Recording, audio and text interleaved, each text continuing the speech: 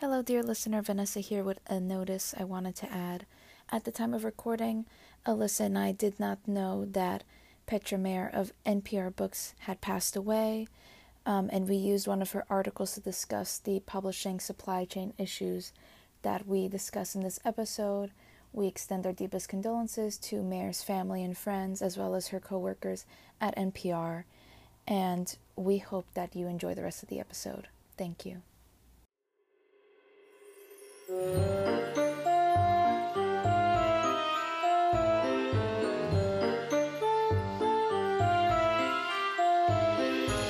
My name's Alyssa. And I'm Vanessa. And you're listening to Dear Literature, a podcast where two friends discuss books, writing, and publishing. In today's episode, we'll be discussing the publishing supply chain. As always, everything we discuss in this episode can be found in the show notes. Books mentioned in previous episodes can be found all in one place in the spreadsheet available in our link tree. But before that, Vanessa, what have you been up to?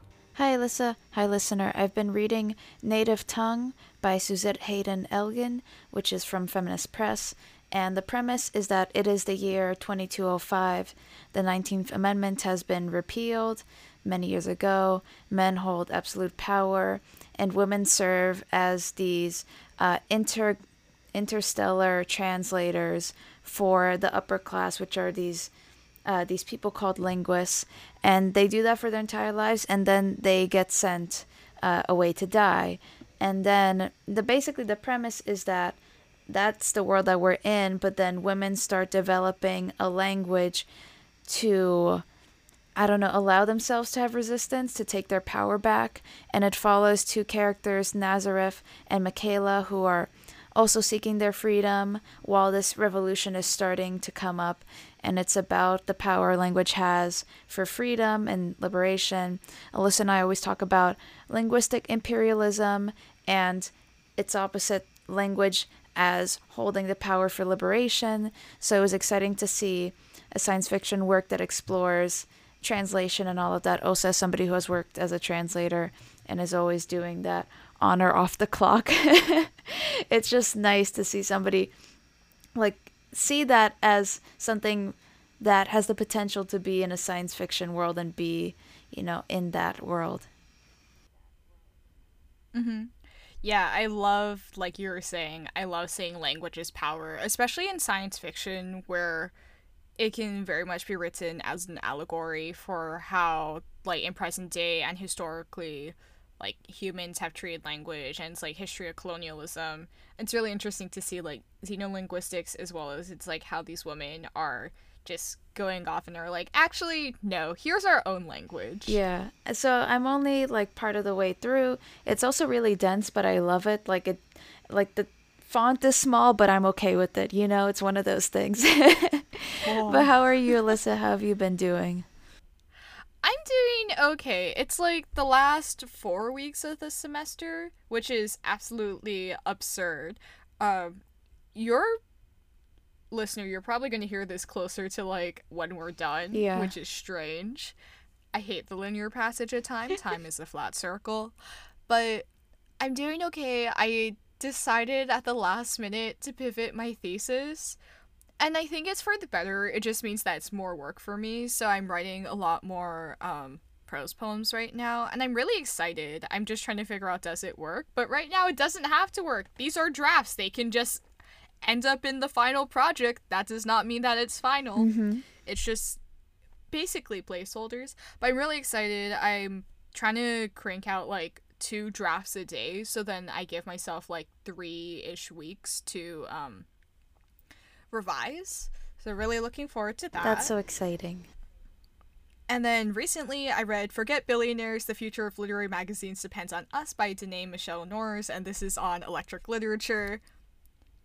Massive caveat, this is basically a funding pitch because Electric Lit had this campaign of $12,000 for 12 years, and they hit it. They definitely hit it.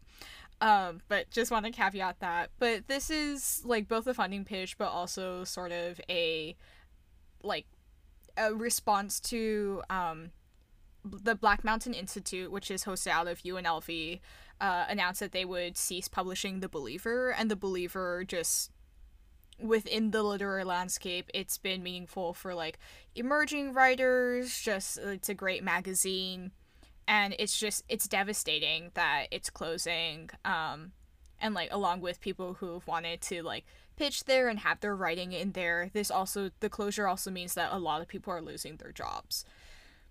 And a quote from the article that I thought was, really contextualizes this is, "I'm angry that artistic institutions are forced to operate in a cultural context that so devalues art that a single person or institution can pull the plug." Yeah, this is so important now because, I mean, as we're having like an international reckoning with billionaires, because a lot of publications have to deal with the situation of, do they accept like these really big donors? Do they go for a paywall and, that's not really accessible? Do they do ads on their pages? And that's kind of like weird, kind of like not transparent either. There's no way beyond just like people, like the people who are reading it, like average consumers giving donations. There's no other way around it that is as like transparent and true to the practice, if you know what I mean.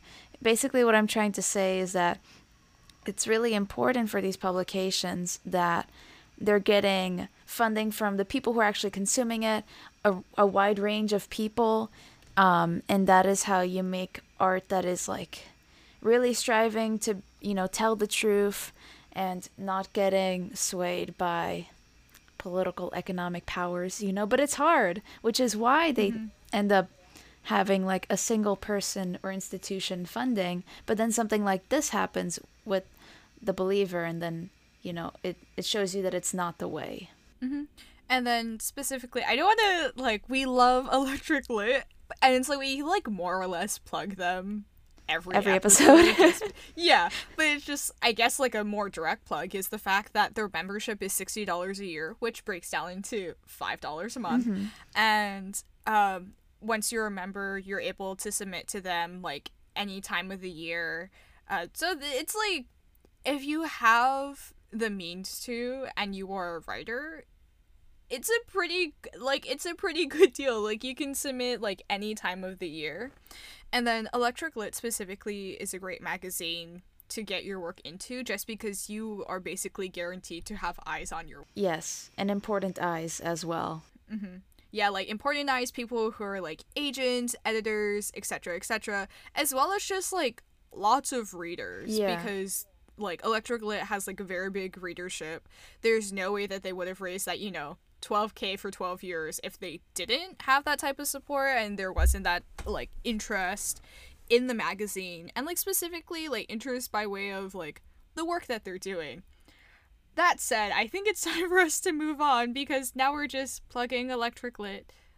Please publish both of us someday though. Please.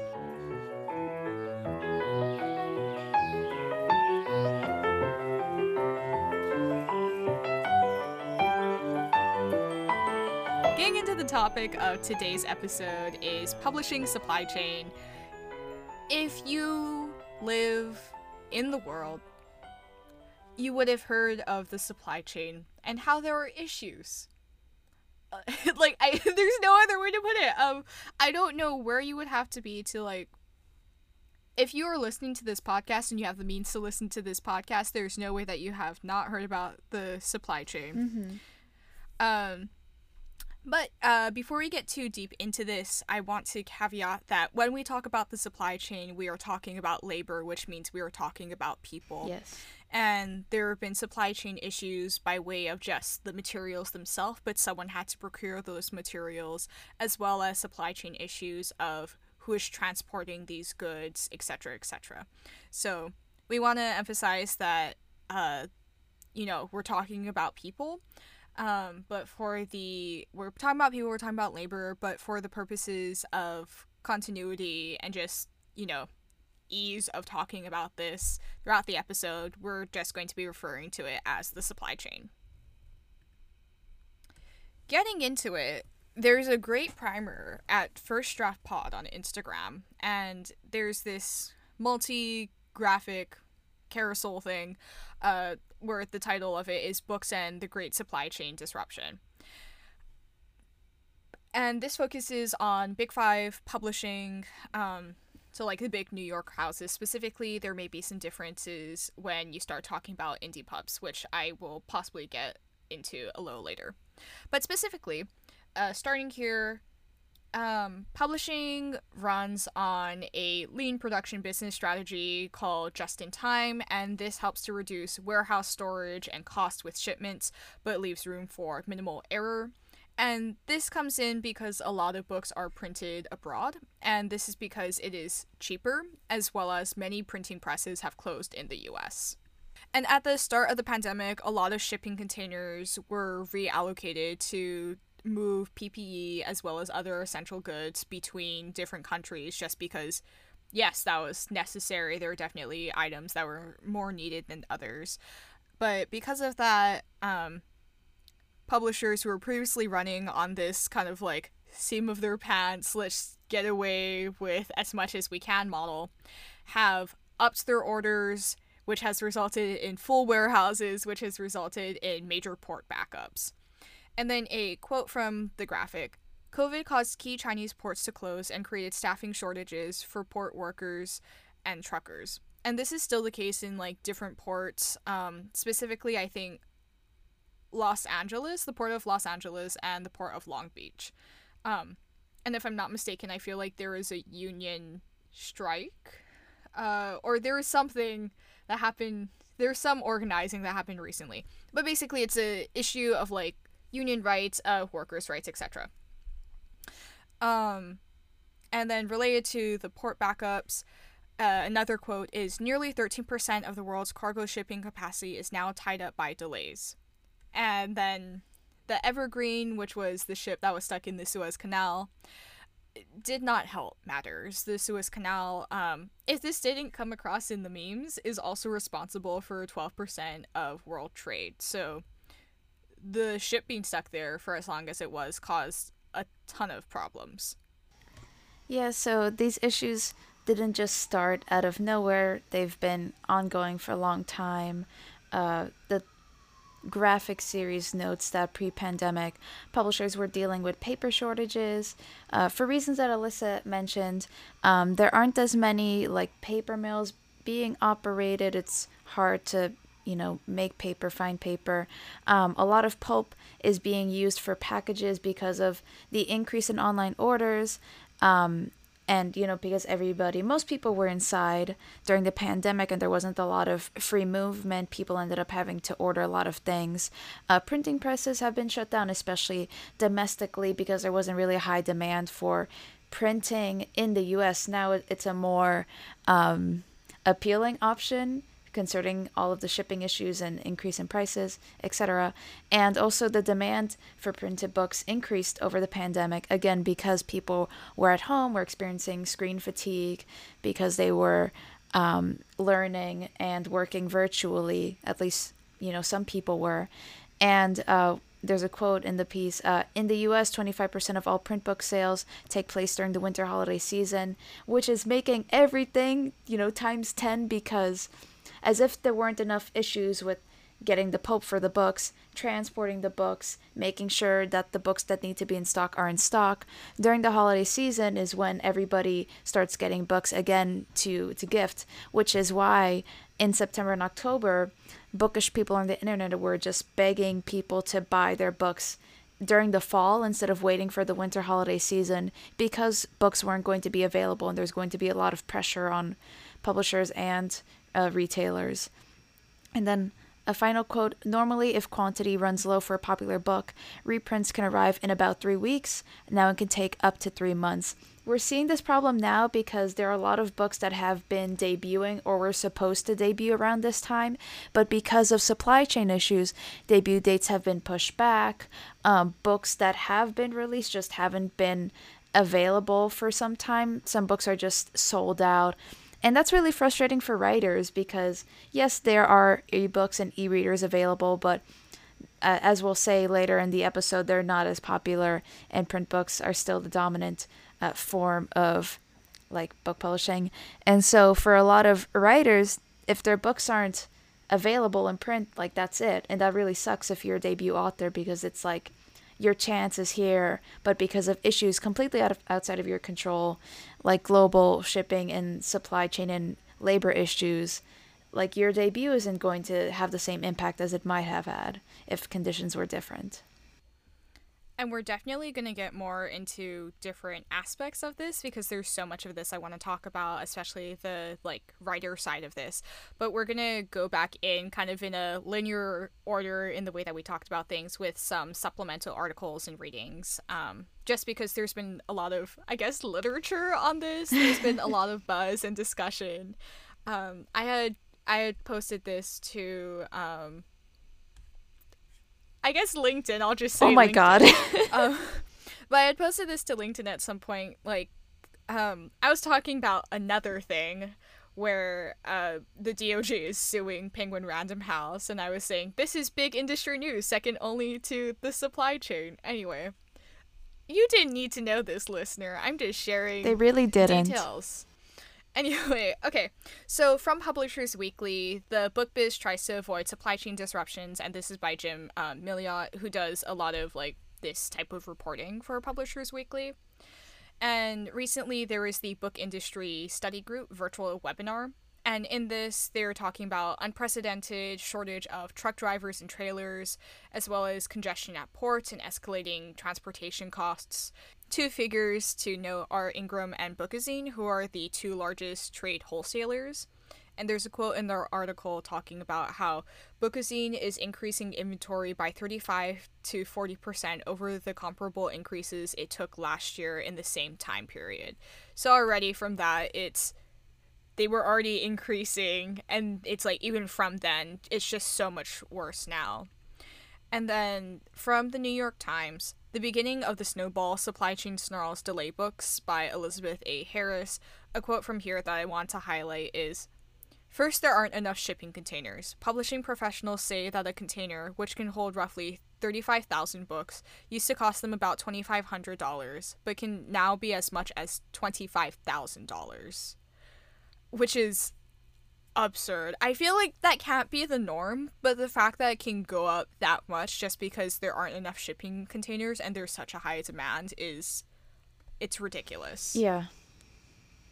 Clearly, we don't have an infrastructure for dealing with these issues if/when they happen, which is why the lean model is called just in time. Yeah. I'm laughing because if I weren't laughing, I'd be crying. But yes. I know, it's like, that's why I, like, there are different things where it's like, I want to joke about this, but at the same time, there's just, like, this is impacting so many people, and it's not just, like, publishing professionals and, like, people who are in industry, it's also impacting the people who are writing these books. Yeah. And from NPR, we have this piece that gives more context to the situation. Supply chain issues are slowing down the production of books ahead of the holidays by Petra Mayer. So this is an interview with Candace Huber, who is the owner of Tubby & Coos Mid-City Bookshop in New Orleans. And they have a conversation about the paper situation, like Alyssa and I discussed earlier. So there's this quote from Mayer. "So to be specific about it, you've probably heard this summer there was a shortage of lumber. That's why your 2x4s cost so much more. So guess what else uses lumber? Paper pulp and cardboard. So pulp is scarce to begin with. And then since lots of people are at home ordering stuff online right now, most of that pulp is getting bought up to make shipping boxes. On top of that, there are actually very few physical plants in the US anymore that can actually print books. And some of them went bust during the pandemic. My design professor, who designs book covers, especially cookbook covers, was talking about this in class last week, and she was saying how, like, in the past you might have had like printing presses or like paper plants in like Vermont, like throughout the US, and if you did outsource it, it'd be like from Italy or something. But now the majority of these plants are outside of the US, which is why there's this interest now in the plants that are in the US, because we don't have to deal with circumventing all of these shipping and supply issues, because, trying to bring something from the outside, you can just use what is inside the US. But again, that's not really the situation. Also, as Mayer says, most of the pulp is being used for shipping boxes.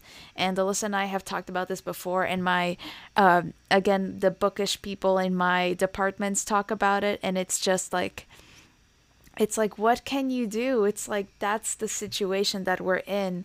It feels kind of like, I don't know, I feel powerless. Like, I don't know, unless I open up a paper plant, I can't really help out. Oh yeah, like it's definitely a thing where a lot of people I've spoken with have expressed that it's like, yeah, it really feels like the end of the world now, that I think supply chain is being brought to the forefront, where now that like all these machinations are just shutting down literally, then it's like people are becoming much more aware. And regarding the paper or like the printing presses and like the like domestic printers, there are so many delays. I don't want to get too into it with the publisher that I'm currently working with, but it's like right now they're sending out books now for like later in spring releases in order to get them in January. And within a week of just sending it out, they're already like, okay, actually there's going to be delays. Yeah. And like they had just sent it out, yeah, and there's already going to be delays. Mm-hmm. It really is just like, this is upending so many aspects of the industry. Yeah, it's been really frustrating. And Hubbard talks about that too. There's this quote. So, one that I can think of off the top of my head is a book called She Who Became the Sun by Shelley Parker Chan, which is a great book, and I love it, and I want to recommend it. And I cannot get it because it's been on back order, and that has been really upsetting. Totally agree with She Who Became the Sun. It's one of my like anticipated reads of the second half of the year. So, to hear about this is really frustrating.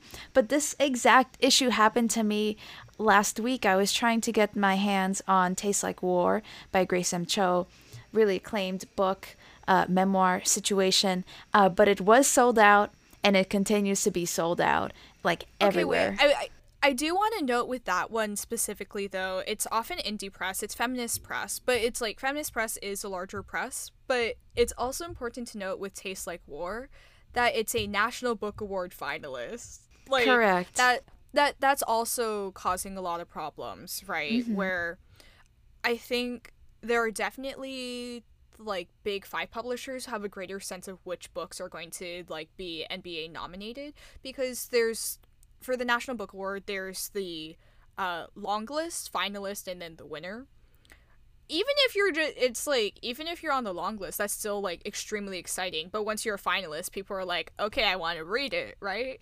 So already you're going to have issues, especially if you're a smaller press, and just getting all of that. So I just want to point that out of that book specifically. She Who Became the Sun is also, like, it was an anticipated release, very, like, it was full an of anticipated buzz. release, and I feel like it also got, like, big, like, genre nominations for things, if I'm not mistaken, for like Nebula, and I could be making this up, but it was highly anticipated. Like, it was no secret that this was like a highly anticipated release. And I think this is also like really exposing how much of publishing is a gamble. Yeah. Because publishers are really just trying to make the best guess as to what will sell and what will do well. Right. But sometimes they're wrong. Well, the piece continues to talk about how, like, this situation is really difficult for debut authors, because unlike authors who like already have a reputation, like they already have sort of cemented their reputation as much as you can in an industry as, fickle as this one that we're trying to break into. So Mayer has this quote, if a debut author is counting on someone hearing about their book and wanting to buy it, but that book is either not printed or it's sitting in a shipping container in a port halfway across the world, that author's in a lot of trouble. And I've seen like various pieces about this, so-and-so has a debut book, they worked really hard on it, it's suddenly very popular, but then nobody can get copies. And that's just immensely frustrating. It affects, your sales record. It affects a lot of things. And, it also, like, it sucks. Like, it hurts because you spent all this time working on this project. And if you're a debut author, you didn't have, like, the understanding that you already have an editor and you already have an agent, if you have those things. And, you had to, like, worked really hard to bring this thing into the world, and then you bring it into the world during the supply chain issues, and you don't know that there's going to be a supply chain issue in 2021 because it takes a year and a half in most occasions to bring a book, to the world. I'm saying it like it's a baby or something, but it's... I mean, yes, people call them book babies. But it takes a year and a half. It's not like people knew a year and a half ago that we were going to have supply chain issues, or at least it wasn't widespread knowledge. So now it's just like we're dealing with the consequences of that. I also have to say that it's not technically a year and a half in terms of like getting a book out. It's more like a year, just because you need to get the galleys printed, you want like the review copies out early, you want like the book in the world before the pub date. So from what Vanessa was just saying, like 3 key points that I want us to hit upon are emphasis on pre-orders, warehouse staffing, and then how the continual shifting of the pub dates are affecting like publicity as well as the book success. So talking about pre-orders, we mentioned this a bit earlier in terms of the impact on publishers as well as booksellers. So from the publishing perspective, if you pre-order a book, it lets the publisher know. This is especially important for like indies who are like, we don't know if people know about us or if people know about this book. This is important for indies to know like how many books, and like beyond indies, just any publisher, how many copies of this book can we anticipate to sell, right? Of like who are locked in, these people want these books. So it generates interest, and that's good for the writers as well, because if there's a ton of people pre-ordering, that means, oh, okay, cool. Like, this is an author who it's like we trust will sell, right? In terms of bookstores, this can also let them know like how many copies of this book should we order, because, okay, going back a little bit, in publishing, you have what's called remainders. So remainders are like the books that you couldn't sell that you end up just pulping, basically. And for booksellers, I'm not super confident on this model. Like, bookselling is an aspect of the industry that I'm not as familiar with. But apparently publishing is like one of the last or one of the few industries that has this, of like you can return books. So if like booksellers are like, actually no, like you can return it to the publishers, and it's like this is something that I don't know if it's consistent across like indie and Big Five, but my understanding at this is that this is something that can happen at Big Five, and then you lose some money there in terms of if the books are returned from bookstores. But talking about booksellers specifically, it just lets them know it gives them a good sense of what do we need to stock, what are people really excited about, and in some cases I would venture to guess also like what book should I read so I can like very enthusiastically recommend this to people, right? Warehouse staffing. We started at the beginning of this episode saying we're talking about people, we're talking about labor. I'm currently working at an independent publisher. I'm an intern there. And our warehouse is in a state that has some lax COVID regulations. And it's like, this isn't me shaming the workers at all. And a big thing that I also hope coming out of like this whole discussion about supply chain is that states that people you would usually think of as like flyover states are crucial to the supply chain, because that's where the warehouses are. That's where like all these goods are being stored. So in this instance, there's some issues of like there's worker shortages, and that could be people quitting or getting sick or just like a whole variety of reasons. But because there's like warehouse issues and like staffing issues at warehouses, that means that a lot of the time I'm also packing orders. So for indie publishers, it's either they're going through like a warehouse like Ingram, Ingram, or the other book one I mentioned before, but like one of the two big like trade warehouses, or they're just like sending it from their office or whatever they're based out of. So that's another big like labor thing going on right now in terms of like getting books to people.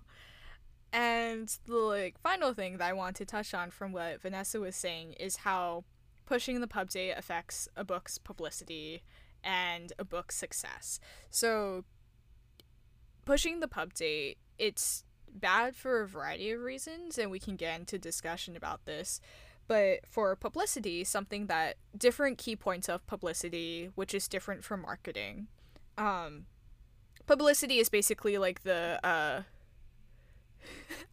because it's like there's a difference. There's like they talk to each other, but they're separate. Marketing is like here are the promotional materials, whereas publicity is like reaching out to like different reviewers and like setting up like a press tour typically. So getting like advanced reviews of the books, getting blurbs for the books, and just getting like that buzz started around books. And by pushing the date, then it gets hard for people to get excited about a specific date. And like in some cases it's just like it's hard to get excited about a book that's kind of in this limbo. Yeah. And Vanessa was specifically mentioning like how not knowing about a book, not being able to get your hands on a book, how that's really impacting like a book success, specifically debut authors. And let's get into that because I think we've reached the portion of here's all the logistics. Let's talk about the author side because these are, you know, writers and like people who are like trying to break in, and just it's publishing is just such a notoriously difficult industry to break into, and these issues aren't making anything better. Yeah, I mean, this whole situation's causing me so much anxiety, not just because we're going through it now where we're dealing with the conflicts that we've laid out in this episode, but also I'm like, when I get published, what problems are there going to be? Like, is there, like, what is going to be happening? Because again, it's really hard to foresee these things because all these issues are interconnected, as we talked about. So it's just hard to see the way things might look in a year or 2 or 3. So I just feel really bad for all the authors that are publishing books right now, especially debut authors. You talked about pre-orders earlier. Pre-orders are really important because they count towards the first week's sales for that book. But imagine, like, you have this debut date set up for your book, and then you have to move it. Also, publishers choose the dates that they choose because they're trying to, like, curate a certain season, and books go in the seasons that they belong in for reasons that, you know, publishers choose because they've done all this research on why it should be in that season. So imagine you're moving all of these other books to a different season. That affects the books that were in that season. And now it's like everybody's schedules is being changed. And the supply chain issues just don't go away. Can you say a bit more about what first week sales means? Why is this important for publishers to know, and like specifically how does this impact writers? Why does this feel like an interview? Why does it feel like you're testing my knowledge? I mean, you like, brought it up. This is for the listener. Writers always say that pre-orders are important for the first week sales because, again, like, it counts towards the sales for the first week, but it, like, that stuff can, like, make or break whether you're on, like, a bestsellers list. It affects how publishers see the demand for your book, because if they see these high numbers in the first week, they're like, oh, this book is going to be really popular.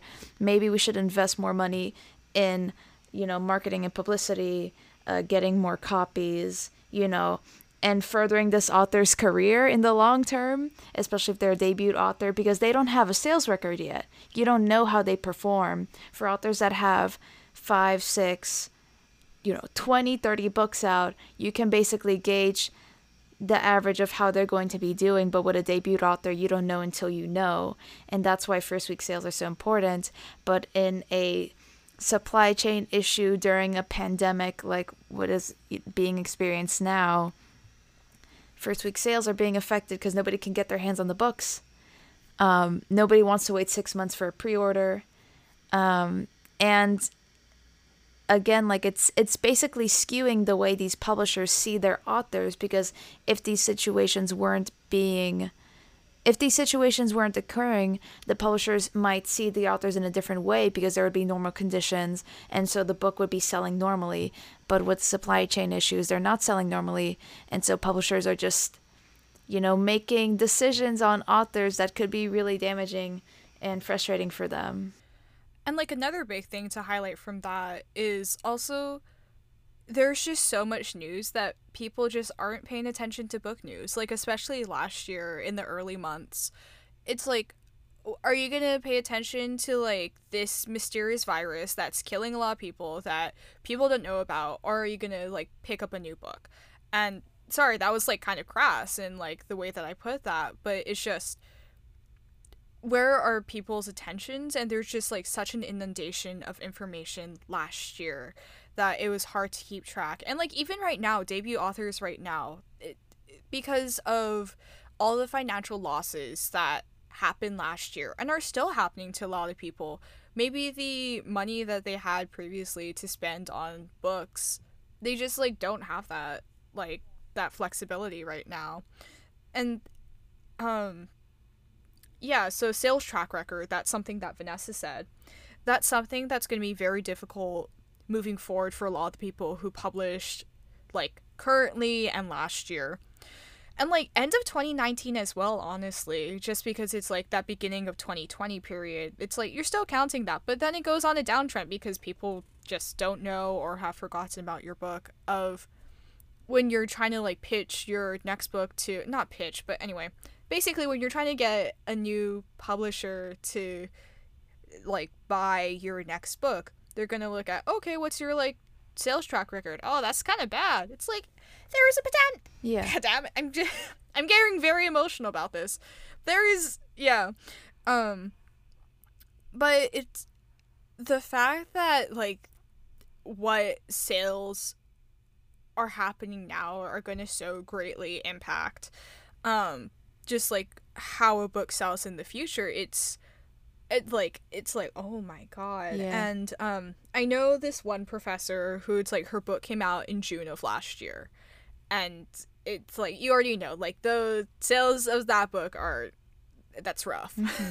Like, she was a debut author, Yeah. so it's like, wow, that's rough. And you had mentioned, like, breaking into the industry, but also I think something that I don't know if we've discussed on the podcast before was there was a lot of layoffs at a lot of big 5 companies as they were trying to figure out how do we, money, Yeah. right? Yeah.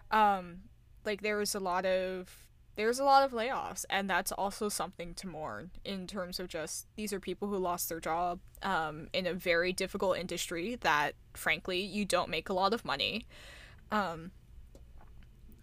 And that was, like, another thing that happened in publishing last year.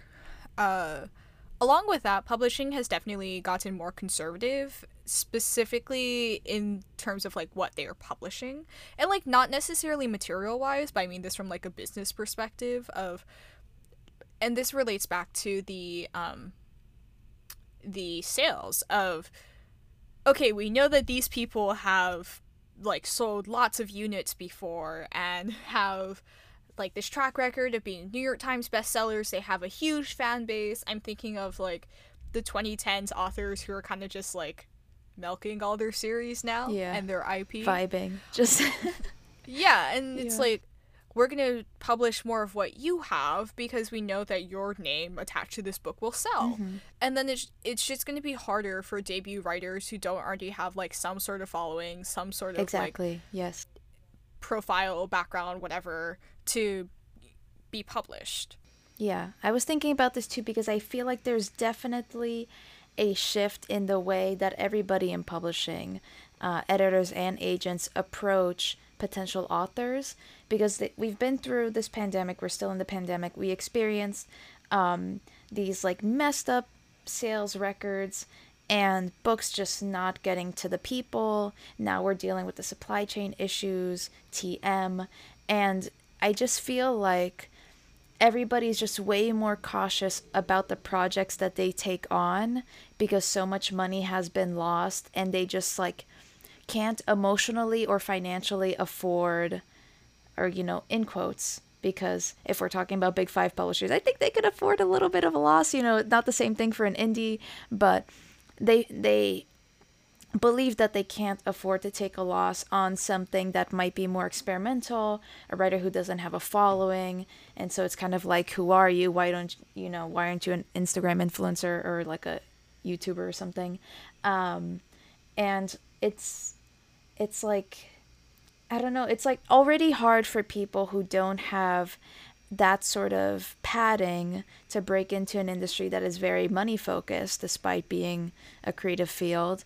And so like imagine now it's like everybody's being more cautious about the kinds of projects they're taking on and are just trying to find something that will no matter what sell. And it's hard to deal in absolutes in an industry that is so fickle because it's run by people and people are buying books and tastes change and interests change, you know, trends come and go. So how can you say that what's happening now will continue to be popular in 2 years? Yeah, I mean, like, publishing really is just glorified gambling in terms of where are you placing your stake of what will sell. And it's like, in many times, there's definitely examples of people who are wrong. Because it's like publishers, like, there's the publishing houses and there are the publishers, and the publishers are, like, acquiring editors, essentially. And they're determining what gets published. And like Vanessa was saying, these are people and they all have their own taste. They do have a taste in terms of like their specific house or their imprint that they are acquiring for, but these are people at the end of the day. Also on the more snarky remark, I actually no, I'm gonna withhold that snarky remark because I'm applying to jobs right now. Good. Yeah, I will. Yeah, I'm a withhold that snarky remark. Just performing double think on yourself. Nice. I know. It's like, I mean, but interesting that you brought up earlier in the episode about the Simon and Schuster situation. Do I want the merging with Random House? Yeah, I guess it's like we should just go into that a bit more. I'm sorry I interrupted you. I mean, yeah, so we talked about the merging earlier. You talked about the merging earlier. And that definitely affects things because it's not like anytime there's a merging of publishers that they keep all of the workers and pay them a living wage. Like there's going to be layoffs, as you said earlier. Do you want to fight back on something that I said? Would you like me to revise something? No, I'm not going to fight back on it. It was just I don't think it's a secret, but I don't like the New York Times. And I think it's like specifically why I don't like the New York Times is I find like a lot of the reporting like incomplete. And aside from the reporting, their op-eds, what they publish, they need to stop. Anyway, this isn't to bash the New York Times thing because I'm pretty sure they broke the news, or they were like one of the big ones that broke the news of how the Department of Justice is suing Penguin Random House because Penguin Random House, whose parent company is Bertelsmann, was slated to acquire Simon & Schuster, which is another Big Five company. And something in the article that just was very frustrating to me was the fact that there's no conversation at all about the impact on workers. Yeah. Because it's like in the mergers, like the merger between Penguin and then Random House, that wasn't that long ago. Yeah. There's lots of people who lost jobs. Yeah. And a lot of the times, the people who lose the jobs are in lower positions, and the people who are occupying these like lower positions in the publishing hierarchy tend to be of marginalized groups. Yeah. So that's already happening. We're having merger after merger. Lower paid people are being laid off. And then what happens when there's a merger? You have a smaller pool of editors that can take on an assignment. And a lot of publishing houses have a rule where multiple editors can't like fight to acquire something. You know, it's just like the one editor represents the publishing house, and if they pass on it, nobody else can take it. You know, nobody else can put their hand in the ring or whatever and take a stab at it. So every time that there's a merger, there's just a smaller and smaller pool of editors who can acquire your project. You being the person who is crazy enough to try to publish in this absolute, you know, dog park of an industry. And again, like fewer and fewer chances because, you know, less editors means less opportunities. So I'm happy that there was a blocking of that merger because I don't know, I'm seeing 1984 in some kind of future. It's just like there's one publisher. We publish one Yeah. kind of book, and that's really scary. Yeah, it's yeah. I mean, I don't want to Distress noises. I've seen a lot of people being like, we're starting with books. I mean, my last thought on this is that presumably they're starting here because it's more clear cut than I think the example that a lot of people want, which is big tech. But there's a lot of politics with that in terms of who gets the money. And also, do politicians really understand the implications? No, provably not. Many of them don't. So it's like books are the most direct way, but I think also saying that books don't have a purpose in today's society in terms of their impact in ideas and cultural is false, and to believe that is not great. Yeah. And that's all we're gonna say about the DOJ suing Penguin Random House. Well, But final note, if anything, the supply chain issues have proven how immensely important books are to our culture. And, you know, writers, authors, especially debut authors, keep your heads up, please. And for readers out there, oh, pretty please, pre-order your books, help a writer out. And stay on top of those books and keep your eyes on them, especially those by debut authors. Don't just let them slip through the cracks. Please keep track of them, because those people need every order that they can get. also, if you're not able to pre-order, retweeting and sharing posts to your story is free.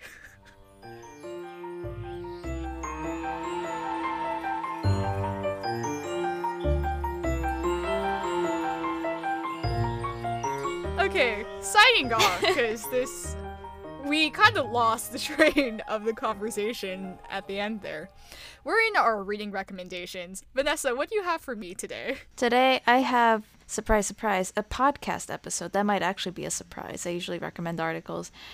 This episode of the Ezra Klein Show from the, sorry Alyssa, New York Times is called Two Acclaimed Writers on the Art of Revising Your Life. I've also put a transcript for Alyssa, and I'll also put it for you, listener. This was a homework assignment from my professor. Again, the book designer that I have mentioned in various episodes, because she always gives us homework. But this assignment was really great because this episode of the Ezra Klein Show was guest hosted by Tressie McMillan Cottom, featuring Kiese Lehman, and Lehman made news for buying back the rights of his 2 books at 10 times the price, oh my god, and heavily revising one of them. That book is called How to Slowly Kill Yourself and Others in America. And this is like a shocking thing for a lot of people. It's like, why would you buy back the rights? Why would you revise? Why can't you leave things the way that they are? And both in the podcast episode and in a Literary Hub essay that Lehman wrote, he talks about basically the story of why he decided to buy back his rights. Basically, the short of it is that during COVID, he experienced a lot of loss around him, a lot of uncertainty, and he knew that he could be especially affected by COVID, and that there was a possibility that he could actually die from it if he contracted it. So basically, his whole mentality behind buying back the rights is that he didn't feel like the editors of his books appreciated his talent, and if he was going to end up passing away, he would rather buy back the rights and spend that money, really put something out there that he was proud of, and let that be his lasting legacy. And that's like really intense to think about yourself and your writing like that. But it was just a really fascinating episode. And there's a quote that Lehman has from the podcast where he's basically talking about like revision, the way he approaches it. And Cottom is basically like asking him like, you know, how's it possible for you to approach revision this way? Like explain like how you approach revision, like how you approach writing. And Lehman says, when I get on that page, I'm scared, but like that fear just kind of like is always met with something, and often that fear is met with my trying to use an assemblage of languages I haven't seen before. I just think if I can write, it's because I'm unafraid to fail in that medium. I'll try anything, I'll write anything, and that doesn't mean you're going to see it, but it means that I will try anything on the page. And I really admire this mentality of like moving past fear of revision, not pretending like he's not afraid of writing or afraid of revision or afraid of confronting himself on the page, but just like recognizing that and then moving on and deciding to be better. I'm really inspired by that because I have the opposite problem of a lot of people where I'm like, a lot of people have this thing where like they can't stop revising because they can always be better, and because of that they can feel really like stagnated and like they can never move on for a project. I'm the opposite, where I try to get something perfect the first time around, and I have a hard time accepting criticism, not because I think that I'm better than other people or that other people can't supply feedback, but I am ashamed of the fact that I have to revise. And I'm ashamed of the fact that I didn't predict other people's. Alyssa, I know it's ridiculous, but please just let me have my moment. And I'm like not just embarrassed of having to revise, but I'm embarrassed that I didn't predict the people's comments in the first place. But this podcast was such a good like wake up call, like, hey, you can always be better and that's okay. And you don't have to be ashamed of the potential you have to be better. Because it's better to be better one day than to just be stagnant forever, you know? So good lessons for me as somebody who wants to make everything perfect the first time around, and no such thing exists. Content notes for the podcast and the essay: deaf, specifically COVID deaf, and health anxiety around COVID. Other content notes for the podcast would be racism, specifically anti-Black, fat phobia, and sexual assault of minors. We really transitioned from some amount of rage in the main body of our episode into grief and death into our reading recommendations, because thank you for that recommendation first off. And for what I have for you today is My Mom, Princess Diana and Me by Matt Urtile, and this is on Catapult. And let me read you this first line. I remember the day she died, I think. That is the opening line of this essay. This essay is part of the Grief at a Distance column that Urtile writes, and this whole column is about dealing with his mother's death. She passed away from cancer in Manila during the COVID-19 pandemic, when he was not able to go home and visit her. And then this whole column is like him dealing with his grief of that. And in this essay, it's really operating on the elasticity of memory, and there's a lot of questioning of, do I remember this? Do I not remember this?